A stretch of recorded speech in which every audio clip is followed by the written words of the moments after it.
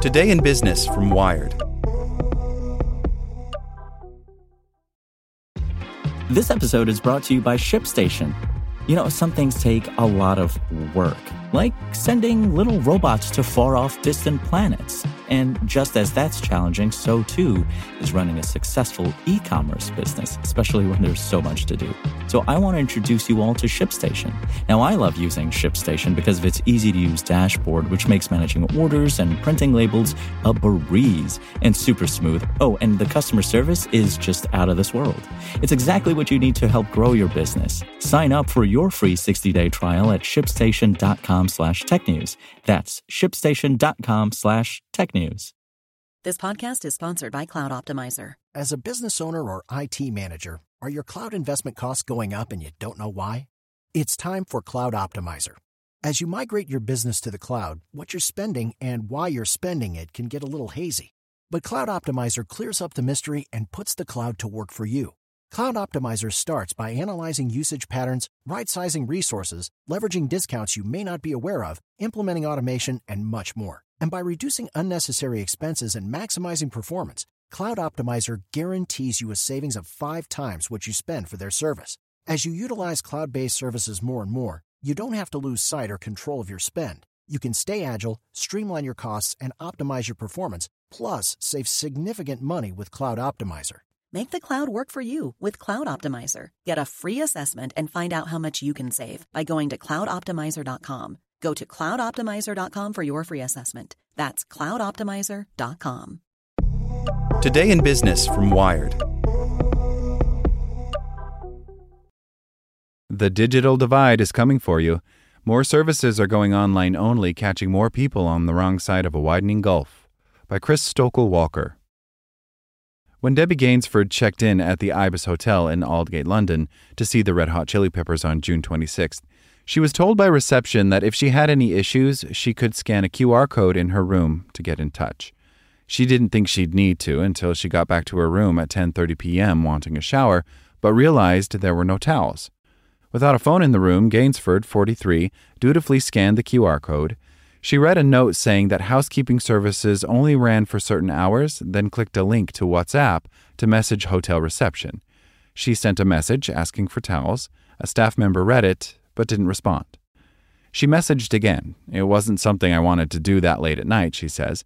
Someone eventually replied saying that she could pick up her towels from reception. She went down 9 floors, picked up her towels, and went back to her room. Paying £120 for the night, I wasn't expecting to have that type of experience in a hotel, she says. It was less room service, more come and get it yourself. Gainsford is far from alone. Throughout the pandemic, in-person and analog services have rapidly fallen to digital alternatives. Many restaurants and bars have left physical menus behind in favor of QR codes, apps, and web forms. At Walt Disney World in Florida, an app-based chatbot is telling people to visit long-closed restaurants. While the digital divide has been excluding economically disadvantaged and elderly people for years, its rapid expansion is creating a new problem. The technology is often terrible. The frustrations are tiny but legion. People at hotels who can't get clean sheets without ordering them on an app. Sports fans being told to download a program on their phone as there are no physical copies available. McDonald's customers fluxumed by banks of self-service kiosks. For businesses, such changes are often seen as more efficient and an improvement, but the reality is more complicated. The replacement of in-person services with digital alternatives is becoming an ever-growing inconvenience for those on the wrong side of the digital divide. An estimated 2.9 billion people, 37% of the world's population, have never used the Internet, according to the International Telecommunications Union, or ITU, the United Nations IT agency.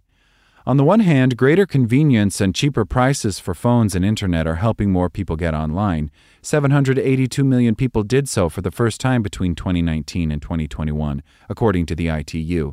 Yet for many, it's less about being coaxed online and more about being forced. Take banking, for instance. The number of bank branches in the United States has fallen 6.5% since 2012, according to financial services company Self. Branch numbers by 2030 will be lower than they were in 1965, when the U.S. population was 194 million. The trend is similar in the UK, where the number of bank and building society branches fell by a third between 2012 and 2021. To compound the issue, many banks are luring customers toward apps by offering better rates for those willing or able to open digital savings accounts. NatWest, owned by RBS, has a 3.3% interest rate on an app-only digital savings account, compared to a 0.1% interest rate on its in-branch Instant Saver account. The economically disadvantaged and older people who are less likely to own smartphones are locked out from such accounts. The pandemic and the push to digitize key services has resulted in what the ITU calls a COVID connectivity boost. But connectivity is increasingly becoming an affordability issue, one compounded by the increasing cost of living. The United States, for example, has some of the highest prices in the world for high-speed internet. There is an access problem, says Bhaskar Chakravarti, Dean of Global Business, the Fletcher School at Tufts University. And then there is an affordability problem. The median price of broadband in the U.S. is around $80 a month, according to FCC data, meaning good quality high-speed internet is out of reach of many. You combine access and affordability, and you have large parts of the country that are not using the internet at broadband speeds, says Chakravarti. It's not just an age thing, says Hannah Smethurst, a trainee solicitor and research assistant specializing in digital law at Thornton's Law. It's an economic background thing. With every service shifted online, we move closer toward the inevitability of a largely or totally digital world. At that point, internet access and smartphone costs will be so ubiquitous and cheap that we'll forget about the pre-digital era. But we're not there yet. More than 1 million households across the UK struggle to pay their broadband bills, according to telecoms regulator Ofcom, a figure that translates to 1 in 10 low-income households. Having basic broadband and mobile internet has become what Chakravarti calls table stakes. Without access, you don't exist digitally. It's an issue that the U.S. government has acknowledged, launching a $45 billion initiative to bring high-speed internet to everyone in America. Chakravarti's own calculations estimate that the U.S. will need to spend $240 billion to bridge the digital infrastructure gap. It's not just the internet. At this stage, it's incredibly difficult to navigate life without a smartphone, says Smethurst. While 97% of Americans own a cell phone, according to Pew Research Center, only 85% have a smartphone. And while 92% of people in the UK own a smartphone, research by Deloitte suggests that around 1 in 10 Britons still own a regular cell phone. I'm not saying that these things are bad, she says. It's that the exclusivity of these things is ostracizing people from society. That impact can be felt in small issues, having to drive farther to a physical bank branch now that local ones have disappeared, as well as more significant ones. Internet availability was one key factor in whether people survived the pandemic or not, Chakravarti says. He and colleagues at Digital Planet analyzed data to find that a 1% increase in broadband access across the U.S. resulted in a 0.1% decline in COVID mortality rates. That's partly a result of access to healthcare. Since the start of 2022, 38% of Americans have had a telehealth appointment, up from 0.7% in 2019. So, what's to be done? One lead to follow is New Zealand, which has been following a digital inclusion blueprint since 2019. It's still in its early days, but the country has made some headway in educating and encouraging those in marginalized communities to get online, discovering the barriers they face in adopting technology and working to overcome them. One focus area is New Zealand's Indigenous population. Actions taken so far have included opening hubs that act as internet education bases in addition to co-working hubs, at a cost of 34 million New Zealand dollars or $20 million, and ensuring that any data used to access key governmental websites through mobile connections is not chargeable. New Zealand is starting to grapple with the scale of the problem, but there's a risk that other countries won't act quickly enough to close the divide. For Smethurst, there are two options, which should happen concurrently. Firstly, businesses need to be incentivized to continue to offer good offline alternatives. If you're going to mandate that restaurants provide calorie information, a UK legal requirement, I don't understand why you can't say they must at least somewhere have physical menus, she says.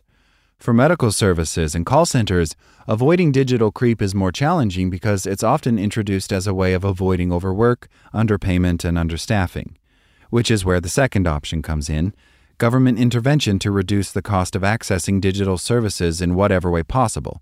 The New Zealand government, for example, is in discussions with fiber providers to install ultra-fast broadband in social housing. But perhaps the cheapest intervention of all would be to tackle the cost of the devices that now act as our gateway to existence. We need to have cheaper smartphones, Smethurst says. Like what you learned? Subscribe everywhere you listen to podcasts and get more business news at wired.com/business. Want to learn how you can make smarter decisions with your money? Well, I've got the podcast for you. I'm Sean Piles, and I host NerdWallet's Smart Money Podcast. Our show features our team of nerds, personal finance experts in credit cards, banking, investing, and more. And they'll help you make the most of your money while cutting through the clutter and misinformation in today's world of personal finance.